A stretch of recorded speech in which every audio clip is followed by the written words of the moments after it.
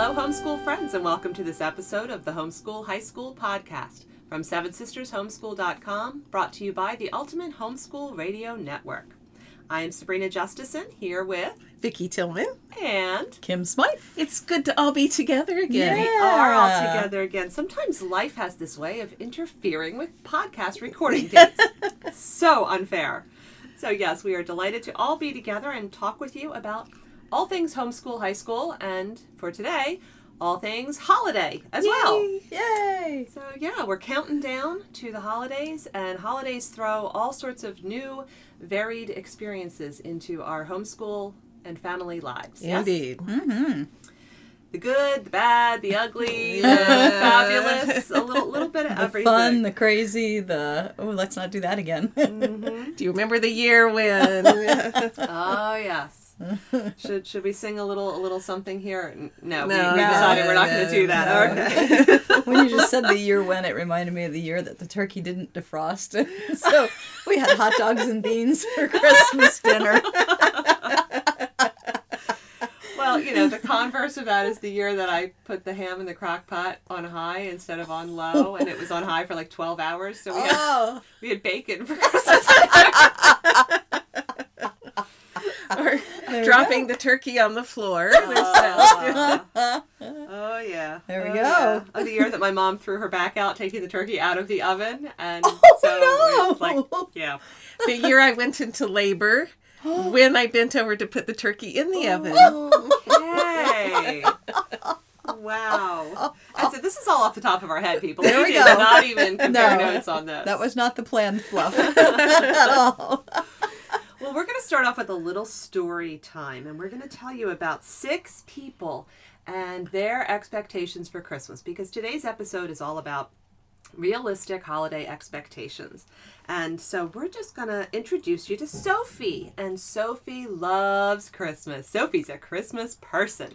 She will tell you, oh, I'm such a Christmas person. I love Christmas. And what Sophie means when she says that is that she loves buying gifts for people. She loves picking out just the right thing. She is so good at that whole gifts as my love language thing. Giving and receiving. She loves to receive gifts too, and she gets her hopes up for various things. Oh, she likes the wrapping paper and the bows, and she listens to Christmas music while she wraps. And the whole thing is just, seeing those presents under the tree and the stockings stuffed, it just blesses her heart. And she gets so excited to love on her people with gifts around the holidays. So her Christmas language is gifts. That's right. Mm-hmm. And then let's meet Bertha. Bertha is also in her family, and Bertha is also a Christmas person. Oh, she loves Christmas. She cannot wait for Christmas. She always tells people Christmas is my favorite time of the year.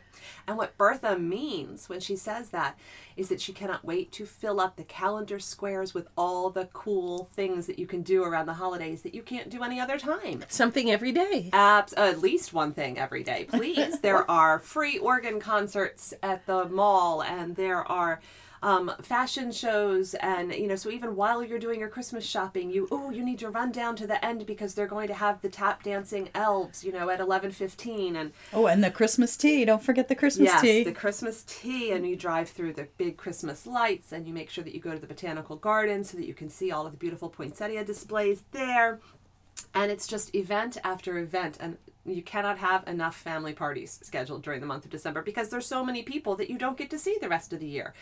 And they can have different themes, and so it's all about the hustle and the bustle and the cool things that you get to do. So her Christmas language is hustle and bustle. Yes. And then there's Matthew. Matthew is their cousin. Matthew loves Christmas. Because there are guys that are totally Christmas people too. Indeed. And Matthew is one of those guys. He's a Christmas guy. And when he says that he cannot wait for Christmas every year, what he's looking for is traditions. He loves spending time, quality time with family. He loves that moment when whoever is the youngest grandchild in the family for this year puts the baby Jesus ornament on the top of the tree.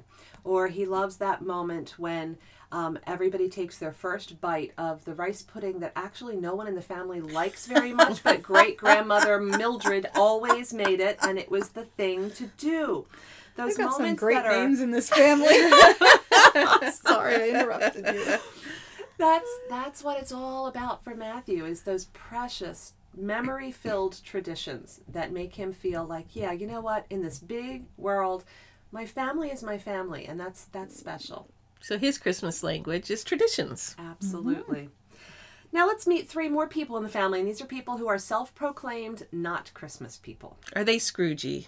They're not Scroogey, and that's a really good question. That's kind of what we want to draw some attention to. There are lots of people in the world who are just not Christmas people, who don't have a bit of Scrooge in them. They're just not Christmas people. They're just not Christmas people. Is there one right way to do Christmas? I'm pretty sure that there is not one right way to do Christmas. Well, then that begs the question, is there one right way to do Thanksgiving?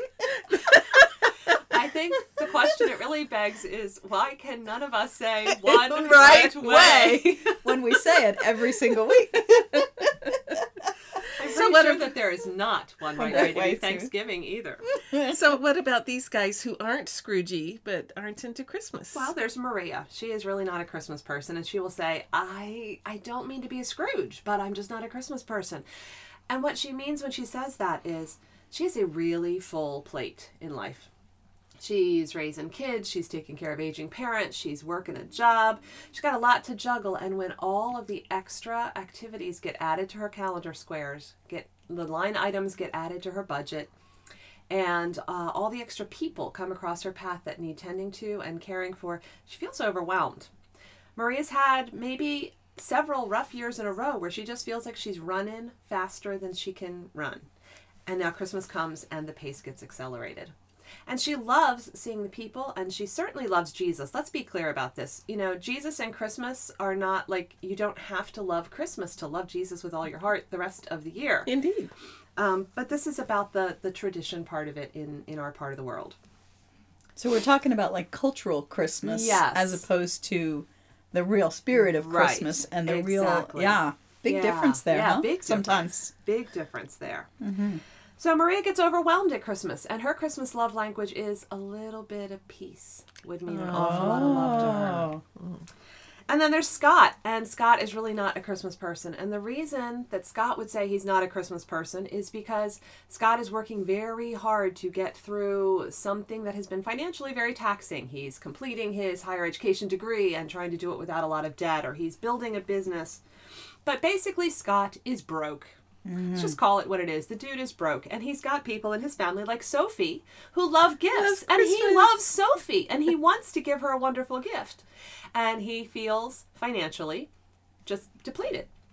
And so the thought of, I'm just going to let everyone down at Christmas, makes it very difficult for him to get excited about Christmas. He doesn't even really like to receive gifts because he feels like he's not able to reciprocate at this point in his life, and this makes him sad.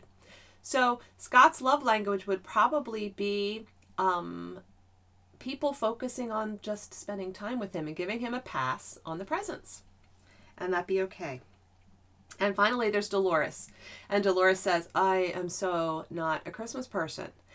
And what she means when she says that is that she feels extra sad around Christmas because Dolores went through something sometime in the past that has affected her emotional stability at the holidays, and whether it's that she lost someone close to the holidays, or whether it's that she went through some other kind of trauma or tragedy, for her, that section of the calendar, November and December, stirs up a lot of painful feelings. And in most cases, Dolores doesn't feel like she can even share those painful feelings with people because it seems like she's such a downer. She doesn't want to mess up Christmas for other people. Exactly. So she's privately carrying grief. And for Dolores, her Christmas love language would be for somebody to sit with her and encourage her to share as much as she wanted to share and not make her pretend to be in a celebratory mood on a day when she's just not. To respect what she has been through and is feeling. That's a good love language. Mm-hmm. Very good. So we've touched on just 6 types of people, and if y'all were listening to the story with your brains turned on, you were thinking of people in your family that fit these little stereotypes, and you were also thinking of all sorts of other people in your family who are big Christmas people or who are not Christmas people. And what I guess we want to start off talking about today is how empowering it would be for all of us, for our families, for our communities, if we worked to look carefully at what people's expectations are for Christmas. To first look at what our own expectations are. Indeed. Because you may never have thought about it. In fact, we had this insight as we were preparing for the podcast that discovering what your holiday expectation was only after it was not met and you're feeling disappointed. Oh, yeah. This is a less than ideal situation. Indeed. And yet it happens all the time. Yes, it does. So a whole lot better to think through ahead of time. So what am I really looking for out of this cultural holiday season? Mm-hmm. Because Jesus always satisfies, and seeking to celebrate him and to rejoice in him, that's never going to let us down. Our expectations will always be exceeded when we are looking for Jesus. But if we're talking about the cultural, celebratory, traditional pieces of Christmas in the U.S. in particular, we need to look at our expectations. And then we need to find ways to help our immediate family express to us their expectations so that we can be sensitive to one another and make plans accordingly. So I guess finally we want to then train ourselves to look for what might be the motivating expectations of other people who don't behave the way we expect them to. Mm-hmm. We were talking earlier about expectations that we might have had or our kids might have had that we didn't understand until we came up against them. And I was remembering when I was a young mom thinking at the end of Christmas Day, oh, something was missing. I didn't have that Christmas feel. And, when you grow up, there's always this magical Christmas feel. And being a young mom is like, I was tired. You're exhausted. No feel to it. So somehow I must be a failure as a person because that magical Christmas feel wasn't there. I mean, the kids did okay. They didn't know what they're supposed to feel. And it hit me after several years of wondering what I was doing wrong with Christmas was I was a grown-up now. And, and it just feels different. It feels different when you're grown up. It's a developmental process. So to have realistic expectations about what feelings are as a grown-up is something that's important. And teenagers have different feels because they are now able to control some things in life. So you were talking about a cookie day where your girls' expectations weren't quite the same. Oh, yeah. We've just had this tradition, and it evolves and grows and changes. And it was kind of after the fact that they realized, like, wow, it kind of changed more than I expected. And it used to be that there were fewer of us, so it was kind of easier to kind of all be in there at the same time. So what were y'all doing? And so we were making cookies. And so for them, the process of just being in it all together and making things together was way more important than the output. And this past season, they felt like we got into a situation where we were like, okay, well, I really want to make this kind, and I really want to make this kind, and I really want to make this kind. It became more a production line, and so they felt like some of the interpersonal stuff got lost in it for them. They didn't know ahead of time. Not at all. Because now that they're big kids, they can concentrate on output. They know how to make their own cookies and organize their own cookies. Oh, yeah. But they didn't realize how important the tradition of the process together and the group experience was until they got there and realized it wasn't the same. Yeah, absolutely. Absolutely. Yeah. Yeah, and those are great examples of exactly what we're talking about, that it's okay to honor tradition and to do things the same. And traditions are a wonderful thing that builds us in families and communities. And at the same time, we have to have a balance of honoring tradition and allowing things to change, because we change. And that's a new thing for teens in particular. Mm-hmm. They probably spent most of their childhood Christmases with Christmas always feeling pretty much the same. Mm-hmm. And by the time they hit about 15, Christmas starts to feel different. They start wanting to be able to buy gifts and give gifts, and they may or may not have much of a budget to do that. Mm. They start having gatherings that aren't their family, that they're really excited about, that then there may be conflict with, well, but that's the weekend that we go to your grandmother's house and all the cousins are there. And then there's all this pull and conflict. And they never had to make those kind of decisions before. So it's going to change as your kids are in their teens. And sometimes they think a tradition has now become stupid because they've been doing it their whole lives. Or burdensome. Uh-huh. And they may have jobs. All of a sudden you have teenagers who may have jobs, which may completely turn your calendar planning upside down, and particularly with extended family, and or when you get the oldest kids are starting to have in-laws in their lives, or just serious relationships with it gets very complicated. Yeah. So people need to know what their expectations are and then adjust them as is necessary in the real world. So I guess some of the questions that maybe would be smart we're just going to brainstorm these together, and hey, maybe we'll try to throw them into some sort of freebie download. Yeah, there you go. Look for it on the 7sisters.homeschool.com website and see if, I don't know if we'll do it or not, but we're going to try. And toss us some comments. Throw in your suggestions too. Yeah, what are some questions that we could ask ourselves? So I know for me, a big thing was you're talking about calendar issues. I have a blended family. So when Fred and I married a whole bunch of years ago, he had 3 kids, I had 4 kids. My ex-husband, my children's father, was remarried, so they had his wife's family as well. It's a whole lot of scheduling issues.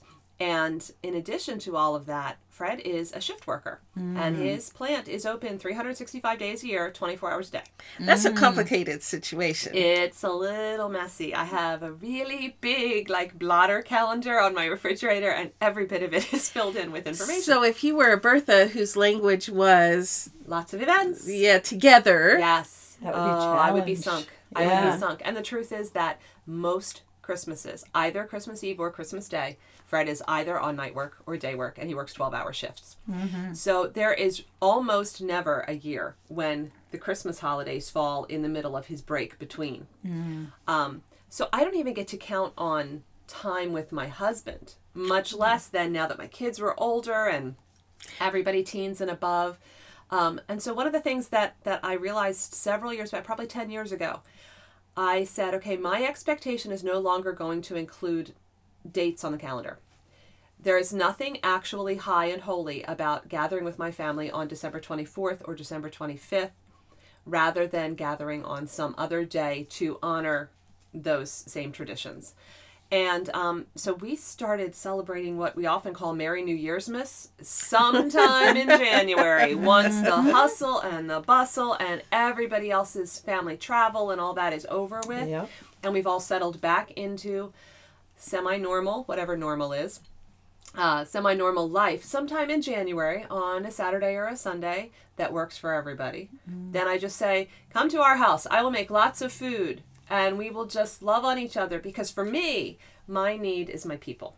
I need my people. And I don't really actually need it to have anything to do with December 24th or December 25th.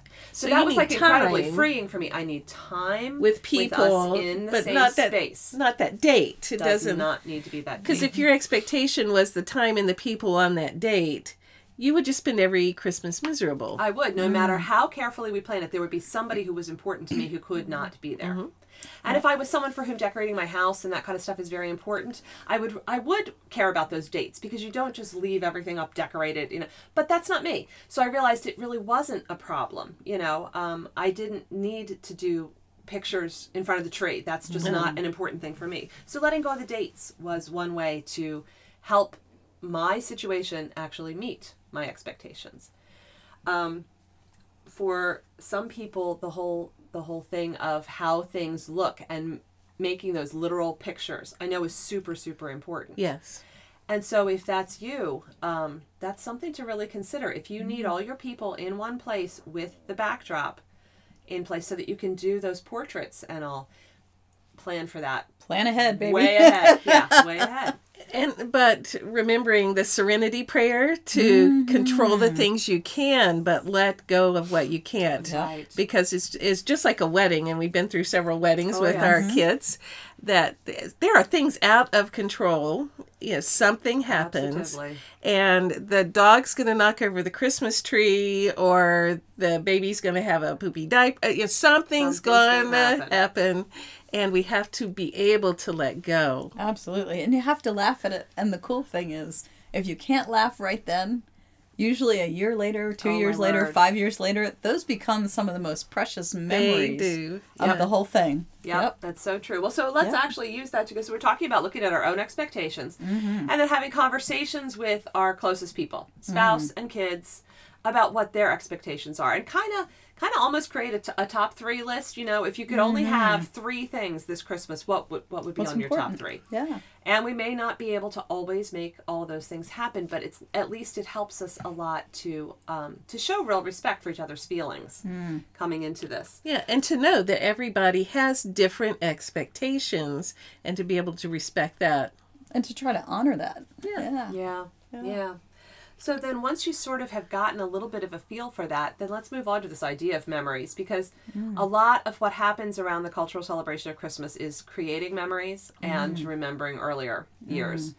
And there can be a lot of expectations associated with that.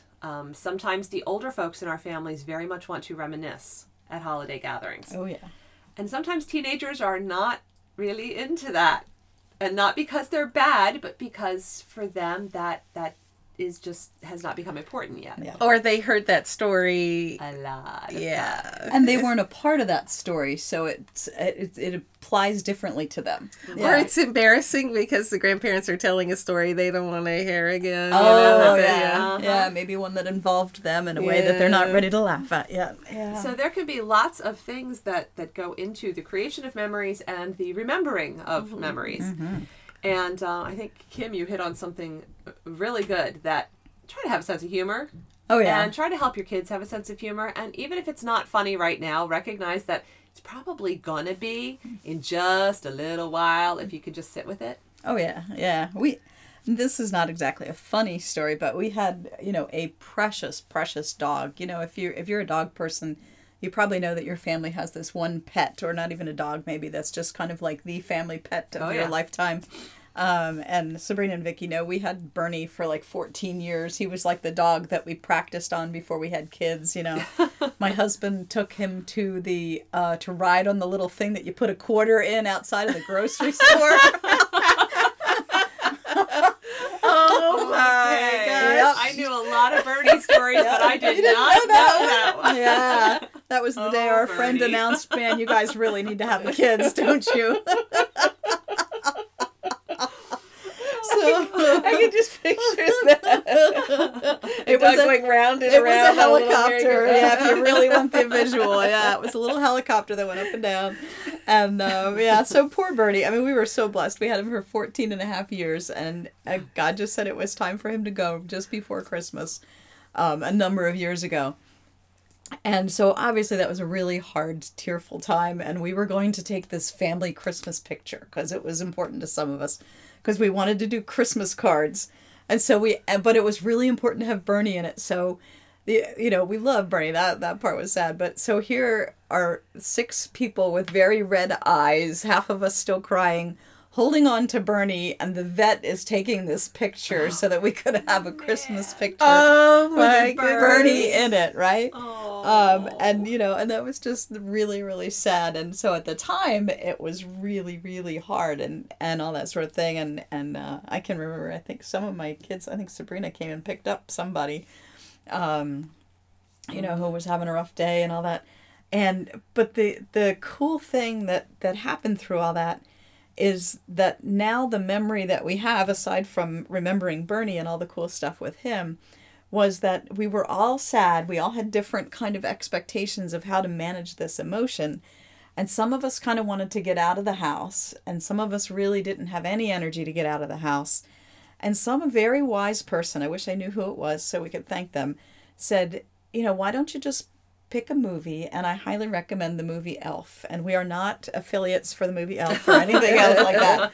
But we watched the movie Elf, and that movie has become such a special part of our family's Christmas tradition because it was just the medicine that we needed at that point. It was the right thing. And, The merry heart does good like a medicine. Absolutely, Yeah. absolutely. So that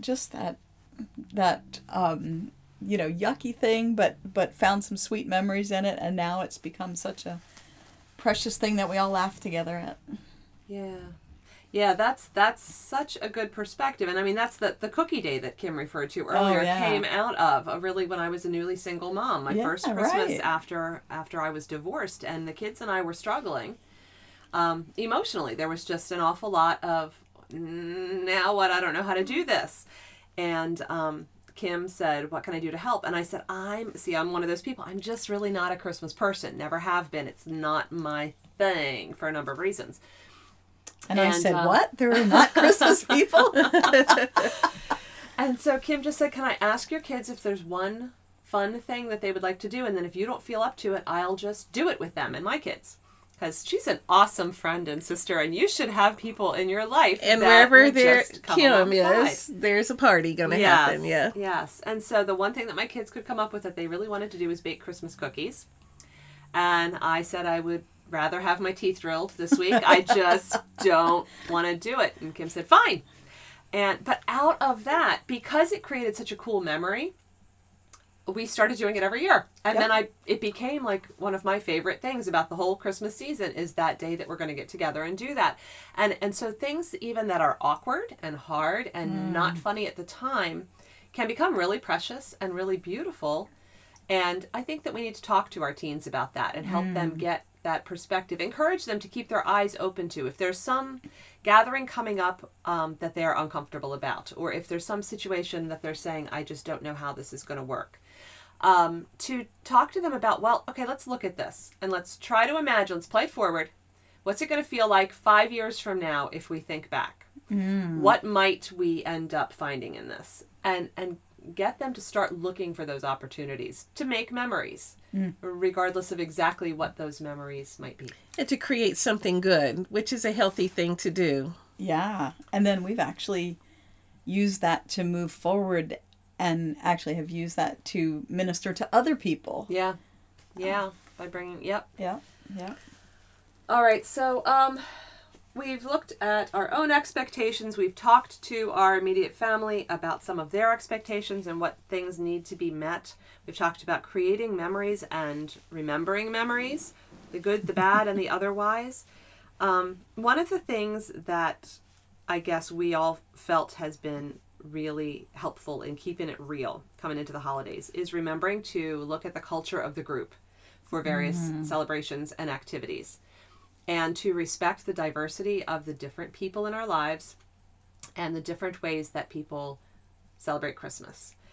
And for example, there may be one chunk of your family that tends to be very celebratory, very rejoicing, very making merry.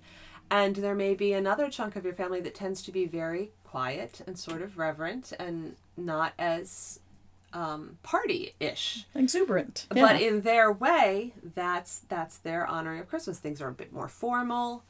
And that can be a tough thing for teens, that having to figure out, how am I supposed to behave at this? What am I expected to do? What can I expect? And then when they start having significant others in their lives, and those significant others become fiancés and spouses, we need to be getting them ready to step into other families' celebrations of the holidays, and to do that with confidence and with respect and observing carefully. What are the expectations? Because every group's got a culture. Absolutely. So we're going to talk in a couple of episodes from now on etiquette to help teens with. But at the base of that is, what are their expectations? Like, so if you're going to the in-laws, and the in-laws love to talk politics, doesn't matter when they get together, that you just expect there's going to be a lot of things that irritate the tar out of the kids and probably you. And then how do you, deal with that expectation in a Christ-like way? Mm-hmm. Very good.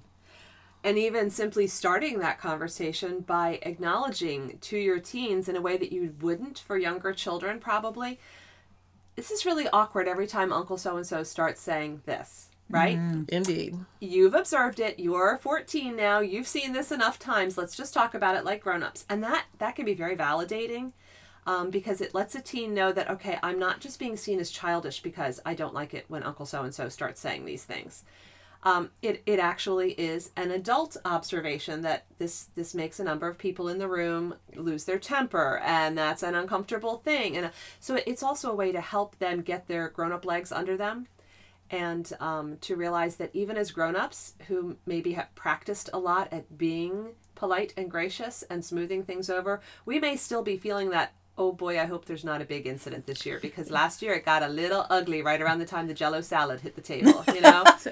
So when the kids have expectations and can acknowledge those honestly, so we know the political talk's going to start or whatever it is that old Uncle Frank goes on about, then what are my goals for that time? So is my goal to correct Uncle Frank? Is it my goal to, stare off into the distance? So to have a teen be able to set some goals based on a realistic expectation of what's going to happen at these lovely family events. And one of my favorite things that Vicky often says is, look at the eternal value. Say that again. Look at the eternal value. Oh, that's such a good phrase. There you go. So is it really important? Are you going to have a major impact on Uncle Frank if you start sharing your views which oppose his? And is it important to change Uncle Frank's mind? Or is it okay to kind of pat Uncle Frank on the head verbally and just kind of walk away? Yeah. When is it important? Pick your battles. And is Christmas dinner the time to correct Uncle Frank? And so it really is like teens and grown-ups need to have realistic expectations, but also to have the ability to control what goals they're going to have about that. All right, and in line with that, very much an extension of that is to then equip ourselves and our teens to be slow to take offense. Indeed. Mm-hmm. And that we talk a lot about not wanting our teens to offend, but sometimes perhaps it is at least as important to model and teach and equip our teens to not take offense. I mean, let's face it, sometimes an event is being run by an older family member who is not doing things in the most, what do I want to say here? Inclusive way. That's a good word. So that this is the way they've always done it. I can remember, oh my goodness, I can remember there being an elderly aunt in my family when I was young. And there were just a couple of very rigid things that had to be done exactly this way. And it felt, I wanted to take offense at it. As I was about 12 years old, I can remember thinking, this is so stupid. I'm being treated like I'm 4 years old, and, one parent has to hold each of my hands so that I don't accidentally knock something over. It just felt, it wasn't, but it felt insulting. And I kind of got a little, I just don't even want to see her. I don't even want to do, and I was taking offense and not realizing that this was a woman way up in years who had never even had children, who honestly didn't really have a clue how to have a relationship with children. In her mind, children are children. And the fact that I was 12, not 4, wasn't really even blipping on her radar, and I was taking offense at something that really wasn't worth it. So those kind of things can happen, and we give our teens a real gift when we say, this is uncomfortable, isn't it? I can see that it would be uncomfortable, and I validation for that feeling, okay? Indeed. At the same time, does this have eternal value? Are you actually being sinned against? Or is it just uncomfortable? Yeah. Is this something where you even can change the situation? Or could you probably just suck it up for an hour? There you go. It's an hour out of your life, which is not the same thing as teaching them to be a doormat if they're actually being abused. But Indeed. to not take Yes. offense easily is an important skill. Great point. I like to encourage the kids, learn how to be a duck, but not a doormat. So You do it again, Kim. Good. It's my day. Not a doormat. That's And it awesome. None of us should just always lay down everything that's of value or importance to us in a way that is harmful to us or anything like that. But sometimes it's just not worth it to, that she has good intentions, or that the way she's treating you doesn't come out of any maliciousness or whatever. And so if you can just be like a duck, how ducks have that gorgeous stuff on their feathers, and when the rain comes down or when they dive down to get food or whatever, and they come back up and the water just rolls right off their back, it does not affect them. They don't let it get inside them and mess with them. And so I keep telling some of my students, I'm trying more and more to be more like a duck. Excellent. Excellent. We encourage duckiness There you go. in all of you, Quack, dear quack. sisters. All right. So as long as we're going with little memorable phrases, be a duck, not a doormat. Let's follow that up with watch out for halt. Indeed. Oh. What does halt mean, Halt? Vicki? The holidays are all about halt. Like, you don't eat at the right times. Oh. You stay up too late. You run too long. So halt is hungry, angry, lonely, tired. Whoa. And it's just going to happen. Okay. And when you're hungry, angry, lonely, or tired, Your ability to be a duck is diminished. you are so awesome. So Yeah. true. So true. Yeah. All right. Yeah, the very things that we hopefully will expect of ourselves in being ducks and in not taking offense easily and in deciding what has eternal value, we're not going to be able to do if all you had for lunch was 2 fingerfuls of cookie dough. You know, Oh, it's yeah. You got to So have a recognize that. fluffernutter sandwich with it to fortify yourself. Because that's tradition. That's tradition. Either it's not nutrition, but it's tradition. Either a fluffernutter or mac and cheese and a hot dog. That's what you eat on Cookie Day. And then you wonder why you're halting. You're halting bad by the all end of the day. evening. Yes, There you indeed. go. We're going to do another episode on stable blood sugar, but that will not be today. All right, so let's wind this down then with one last thing. The fluffernutter tradition. Not specifically that one, Okay. but tradition in general. Tradition is wonderful when we honor it. And it's just the kiss of death when we worship it. Ooh, tell us more about that. Well, families can have a tradition of gathering for Christmas brunch, let's say. And it's great and it's fabulous until you reach the point that you've got 4 generations trying to gather for this, with all of the other families that have been brought in by marriage Wow. over the years. And you have someone who spends the whole brunch that has maybe 70 people at it, Whoa. crying and moaning and grumping and grousing because there are 5 people who didn't make it because they had other commitments. And they say, but we've always done Christmas brunch and it doesn't have to conflict with anybody. We do it late enough in the morning that you can have your time at home with your family first. You should be able to come by 10:30 or 11. You should be able to come. And that's kind of worshiping the tradition. If the point of the tradition is to gather people together that don't usually get to be together, you should celebrate the 70 who are there and not Amen. be angry at the 5 who couldn't join you. It goes back to, are you having a grateful heart? Yes. And does that particular thing have any eternal value, and what are your expectations? Yes. Yes. And are those 70 going to want to come next year? If you're grumping and grousing about the 5. And the 5 might even say, wow, I'm really sorry I missed it. But if they hear from the 70, oh my gosh, boy, it were was you bad. getting slammed. Yeah, there you go. Yeah. They may not want to come either. Yeah. Or here's another one.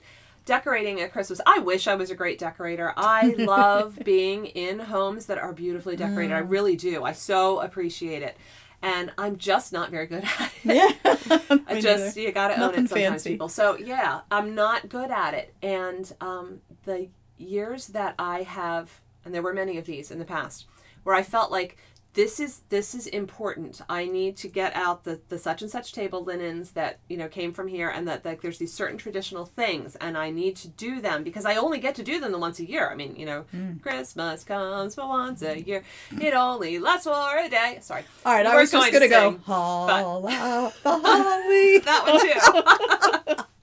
Seth is going to So, totally edit all that out. I know. We're in nothing but trouble today. So if I felt like I had to get all this stuff out and do all of this, then what would end up happening is I was so stressed that I couldn't focus on preparing food, which preparing food for my people, that's what I do. Like, that's my love language.